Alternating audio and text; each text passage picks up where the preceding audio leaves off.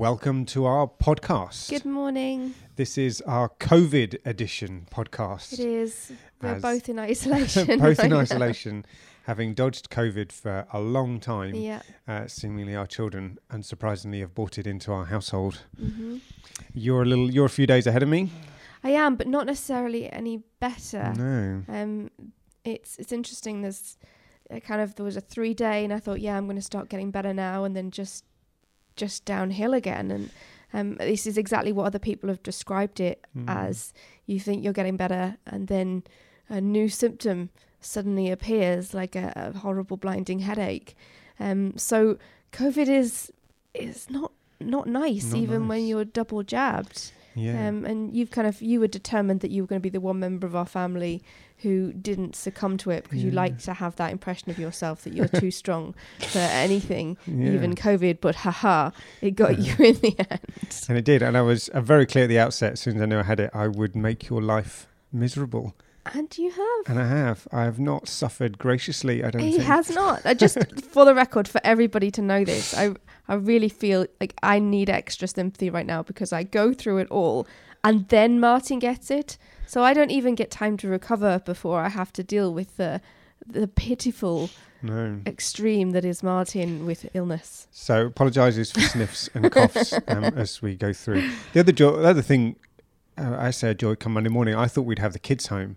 But the rules are you can take them to school. Yes, so I was able to drive as long as I don't get out my car. Yeah. So I can drive the children to the school gate. There you go. They get out, and then at the end of school, somebody brings them back to the car, which is, fantastic. It's kind of the future, isn't it? Absolutely. You need more of that kind of school thing. Run. Well, there we go. That's our little update. But we're all okay. We're okay, just a little bit run down. But stir crazy, I think. Stir crazy, We need to get out, and we need to see people. And that's the thing, even taking the kids to school, it works perfectly efficiently. But I haven't seen anybody. No. And it just makes me realise just how, extrovert or introvert, how much we need people. We need to be around people, and it's just so important. Yeah, someone came to the door on Saturday, and you shoved me out the way to get there as soon as possible. Like a real person to talk to. I mean, the poor person, I think I probably just talked at them rather than with them. But it was well needed. And then obviously we haven't been to the church premises for a while now, 2 Sundays. We missed the quiz. We missed the quiz, which were really, the whole family was really disappointed about that. And obviously not there on Sunday, so I did another video sermon, which I think I filmed just before I started feeling worse, I think. So I didn't know you were just on the cusp at that point. And I have to admit, I approached Advent, and this year we've kept in line with the kids' work, which is interesting. So Diana set the preaching rota for Advent. So these are her topics. And I came last Monday to set angels, and I just thought, oh my goodness, how am I going to approach this topic? It's not something that growing up, we really ever talked about. I never talked about angels. It wasn't a big deal. So I had kind of like really? Do I have to? Yeah, you look very cast down. kind of approach. And then I had a conversation with you. Well, you were looking really cast down, kind of like, oh, this sermon that you've got to write. And I was like, what the heck is it on? And angels, what do you mean? You're cast down about writing a sermon about angels? I would jump at the chance of writing a sermon about angels. That's an awesome topic to get to talk about. So then you kind of inspired me and set me on my way, really, which was really lovely, because I was kind of like, what on earth am I going to do? Well, which is an interesting response. So both of us, we had very different responses. And I do think that is probably to do with our background, from a Baptist background, and you from an Anglican background. Well, I couldn't understand your response. It's like, well, why wouldn't you want to talk about this? This is like bringing together just so much rich, exciting. It's like you finally get to talk about the magic of our faith, the real exciting stuff. And then I realized it's not because you're not excited about it. It's because you've got no experience of it. You've got no background in talking about angels. Honestly, growing up, when I did in Brighton, I came to faith in a Baptist church. They would talked, and I say flippantly on Sunday, but even the Holy Spirit was not talked about very much. Absolutely. Yeah. So this spiritual side to faith, and I think the teaching at the time there was very kind of straight down the line, very kind of exegetical, very factual, very, facts lead the way. It's all about the facts. If you get the facts right. Systematic theology. Yeah, if you get your facts right, the faith follows. They were kind of things that were talked about. So nothing of this mystical, nothing of the magical or the wonder that I think Christmas encourages us to relate to. So it was, I kind of just took note of my response there and just was like, why is that? Why did I feel quite kind of out at sea? Yeah. And I'm wondering, again, being brought up an Anglican, every now and then it totally shocks me what other people's experience are, because you kind of get to know what it means to be a Baptist, but then there's certain things that you just don't realise, actually that was quite different. So I wonder whether for other Baptists, whether or not they've got less of an understanding of angels. And I assume, I don't think I'm alone in the Anglican Church of having more of an understanding. It was just something we talked about in our family. We would talk about whether or not we had seen angels without knowing it. Because there's discussion in the Bible about Dinah and Clive mentioned that. Yeah, absolutely. So I remember having conversations with my family around the Sunday dinner table about whether or not we had seen angels and we wouldn't have known them, and different times in our life when that might have happened, but it's not just that. It was very much in the prayers. It was in the liturgy, particularly at Christmas time, but not. It's not excluded to Christmas, with only Christmas time. It's all of the time of the year. There's still that awareness that God has these amazing heavenly beings, these messengers, or even these warriors, even fighting for our own good and being there on our part. Like, so one of my favorite verses in the Bible is when Jesus talks about these little ones have angels who see the face of my Father, and that, it really says to me that little ones are special to God, and that's really important to me, because I really believe in looking after children, but also that not only does God love the children, God has these special beings that stand for each one of us. So for me, it's a big deal.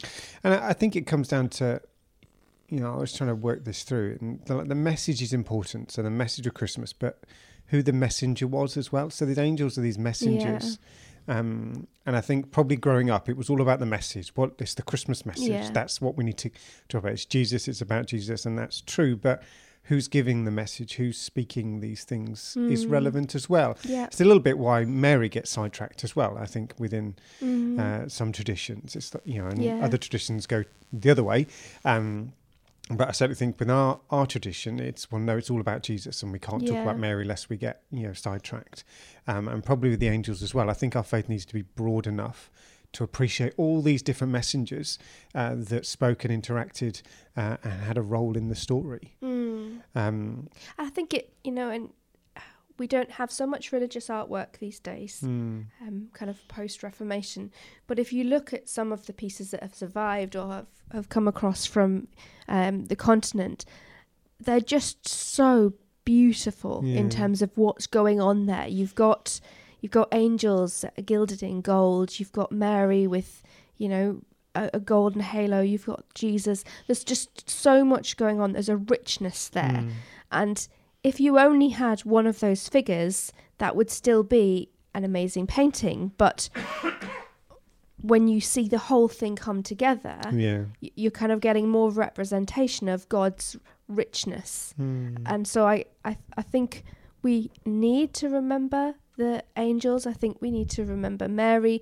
I think we need to bring Joseph into the story. I think everybody needs to be given their place, because the biblical writers chose to include them for a start. So. Yeah. But God, more importantly, God chose to include them. He chose for them to act on his behalf. And, I'm assuming he didn't have to. He could have done it a different way. but he chose to use his angelic messengers, and especially Gabriel is talked of a number of times. This is a special being. This is a very special being that says something about the importance of the whole story, that Gabriel was there. And I think it's that acknowledging the mystery, and I think in a very rational faith, and I probably have a more rational faith than you, it's not always easy to appreciate the mystery of things, and sit in that kind of grey middle. And I think I'm trying to learn a little bit more about sitting in that mystery, because so much of this world we think we understand, but we don't, and so much of mystery. We live in a kind of a day and age that's obsessed with facts, or not facts, truth, kind of post-truth. Someone's truth is not everyone's truth, and that. So it's interesting, isn't it? It's all got a bit more messy now. Yeah. And there's not a lot of solid ground to stand on with things, and I think in some ways that's a challenge, but also it does acknowledge that that's always been the case. We stand on faith and doubt together. They are part of our foundation of our faith. We can't ignore those two. So I guess the kind of acknowledging why do we need the angels? Because you're right, they are everywhere. I mean, you kind of. I joked on Sunday there's not a book of the angels, but they are everywhere. I mean, they pop up 273 times. There you go. That might be one of Bismarck's quiz questions in a few weeks' time. It may be, so try and remember that What one. was it? 273 times. 273 they times. appear in the Bible. There you go. That's significant. That is, there's other things that we've based a strong theology on that actually come up a good deal less than that. So 273 times the angels are mentioned in the Bible. I think that's significant. That's particularly significant. So what are they doing? Why are what is it about? No, it's interesting. I mean, certainly it's interesting. We tend to see them, and I think this is one of the reasons perhaps people have turned away from them. They tend to be portrayed as very feminine, more like fairies. Well, it's in popular culture. So on Sunday morning there was a banner up at church. I wasn't there. Yeah. And it was a very female. Yeah, it was angel. It was beautiful. Yeah, it was a lovely absolutely image. Beautiful banner. I was really impressed with that.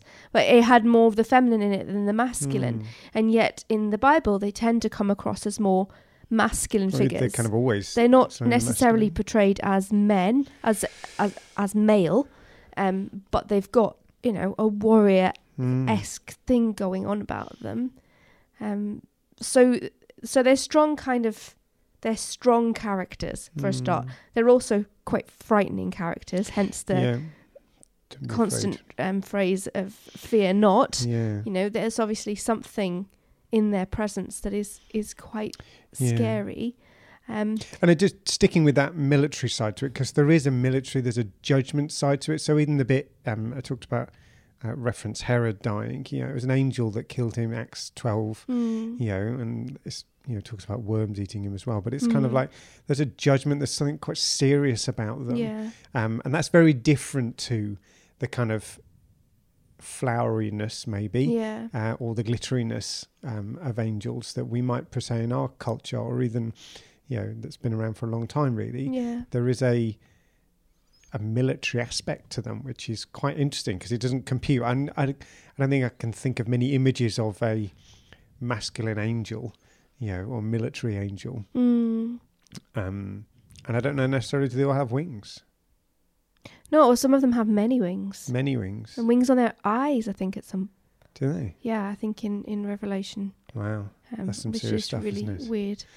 I mean, it's interesting, because I grew up believing that an angel had appeared to us at some point. So having a personal encounter with an angel, my mum firmly believes that. Wow. When my brother was a little boy, we were playing at Carlisle Castle. We lived near Carlisle, and we were playing around the mound. And at some point, while my mum and my auntie were talking, my little brother, who was 2 years old at the time, just legged it. He just determinedly legged it for the main road at the side of the castle. And this, in Carlisle, this is one of the main roads that goes, the ring road that goes around Carlisle. It's incredibly busy, a lot of traffic. And she realised, but by the time she realised he'd gone, he was just determined, and his little chubby legs had got him quite far close to the road. Now, I was a little girl of 7, so it's all fairly, I remember it, but I remember it in a very hazy way.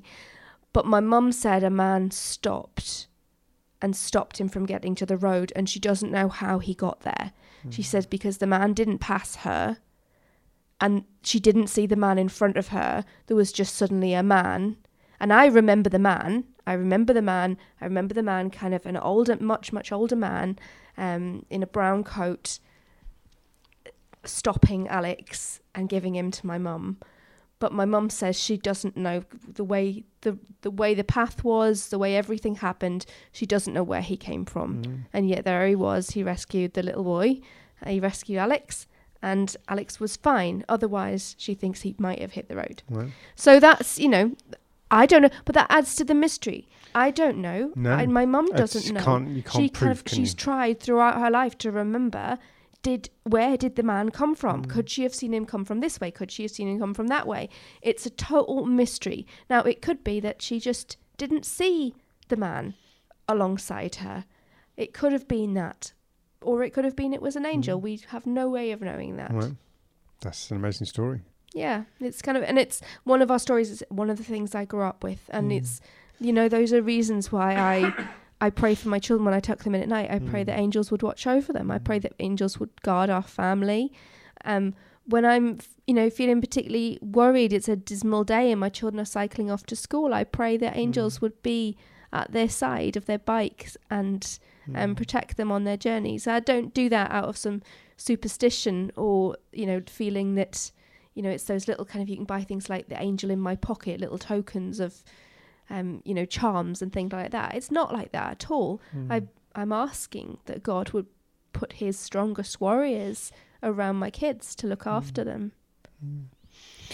Wow. And I guess being open to that, and I think probably growing up I wasn't open to any of that side to faith. Because you hadn't been exposed to it. No, it was very, sort of not evident. So kind of opening up to that a little bit, and kind of understanding that a little bit.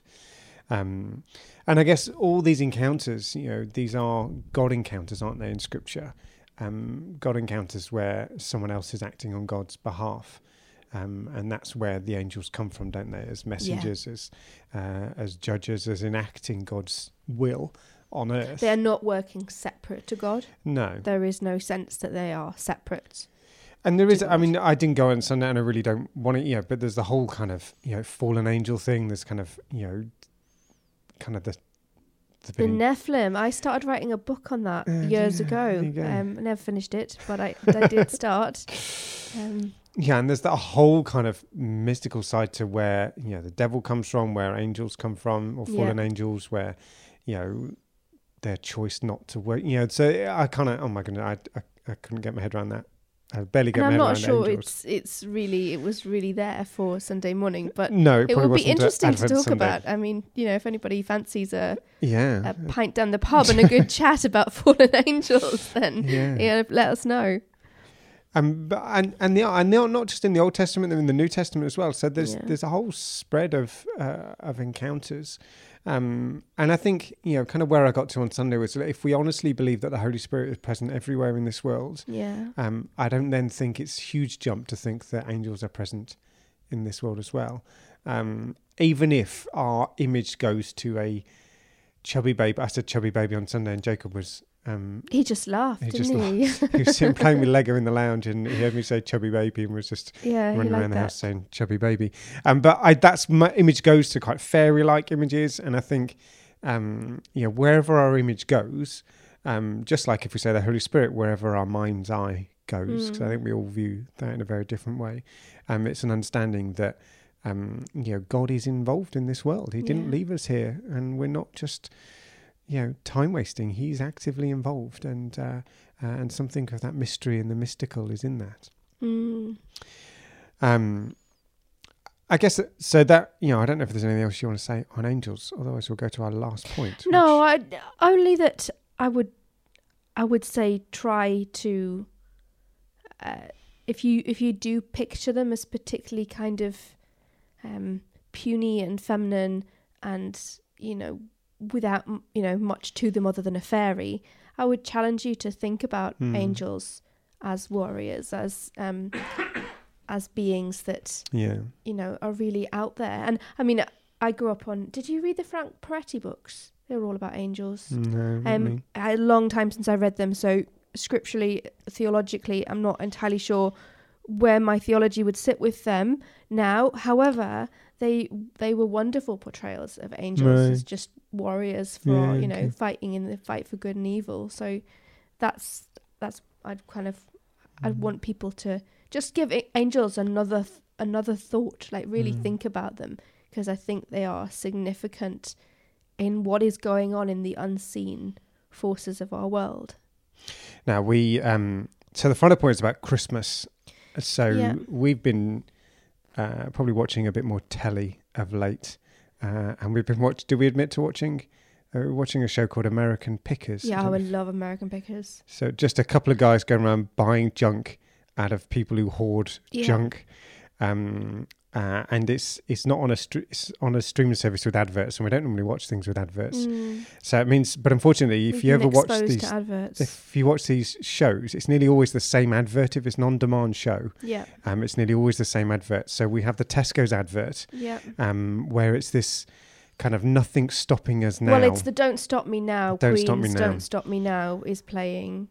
And the kind of premise of the advert is nothing's going to stop us this Christmas. Yeah. And the whole thing is battling either to get on a plane to go away, or to be around and to have the fabulous turkey Christmas with all the trimmings. And I think after about the 10th time of watching it, it was like, oh my goodness, this is, there's something a bit odd about this. This obsession. I think last year was really interesting looking at the Christmas spirit was let's just make do. It's not perfect, but that's okay, and we'll all just do our very best. To suddenly jumping back into this obsession with everything's got to be perfect, everything's got to be just as it should be, and it does grate on me. It's grated on me for years. I think last year was just like, oh wow, that's really refreshing, but we've jumped back into it. And as somebody, like I obviously, as people know, have a lot of problems with anxiety and depression, and I find the pressure of Christmas really unhelpful, like the pressure that builds up. And since I've sometimes spoken to a lot of other people about, how I feel around Christmas, and they're like, whoa, I feel like I can't cope, I can't breathe, or I just want to get to Boxing Day so it's all over with.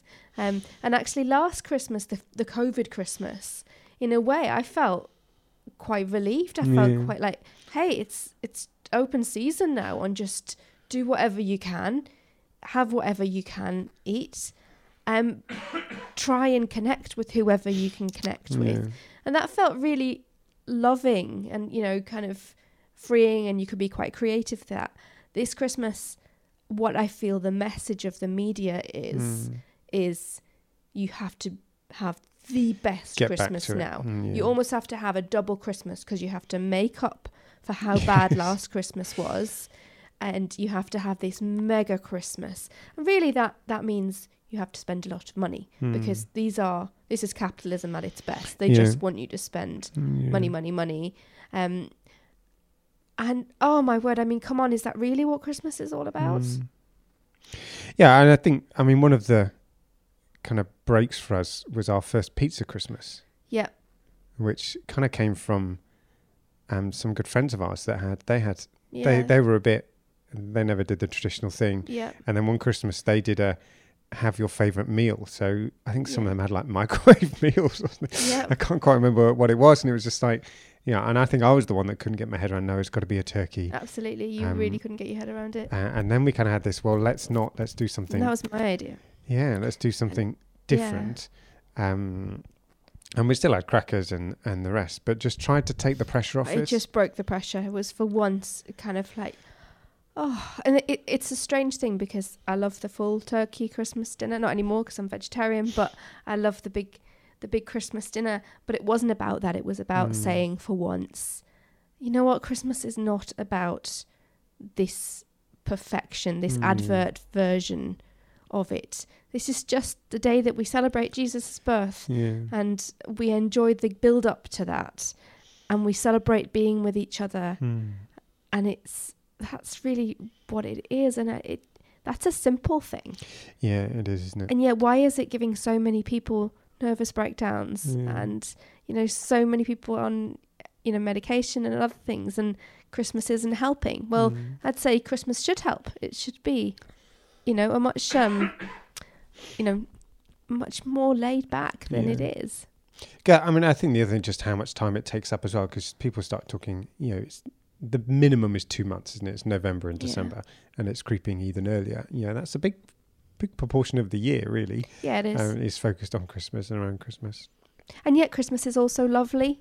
I want to celebrate Christmas. I got to the part where I was so negative about Christmas. About 3 years ago, I'd had too many very pressurized, really not particularly pleasant Christmases. And it got to the point where I just couldn't be bothered. I just felt really negative about it, which was a shame because Christmas has always been one of my favorite times of the year.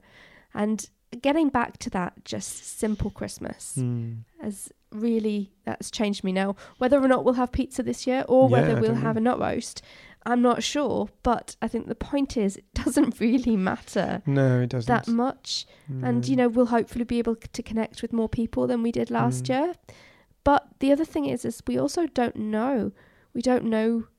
That's what COVID hopefully has taught us, is that actually we don't know what's going to happen from one day to the next. No, not at all. We could end up in another strange quarantine. We hope we won't, but it could happen.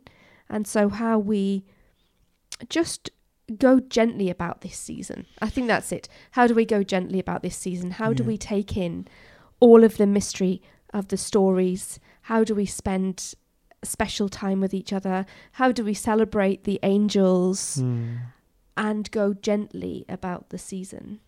Yeah, and I think and just appreciating the messiness of it, because the Christmas story is not a picture perfect story. No. We have lovely Christmas images of the nativity, but this was a pretty brutal, painful, heartbreaking, no room anywhere situation. This was, sorry guys, you're forgotten about. Doesn't matter about your story, about how important you think you are. No one's around for you. And Mary and Joseph were there, whether they were in a stable within a house or a basement within a house or a shed or whatever people think. These were people who were not included, and the most precious story our world's ever had. The people, the heart of that story weren't included, and it wasn't positive, and obviously and throughout Mary and Joseph's life there's a real battle with kind of coming to terms with who Jesus was, and Mary's understanding of that.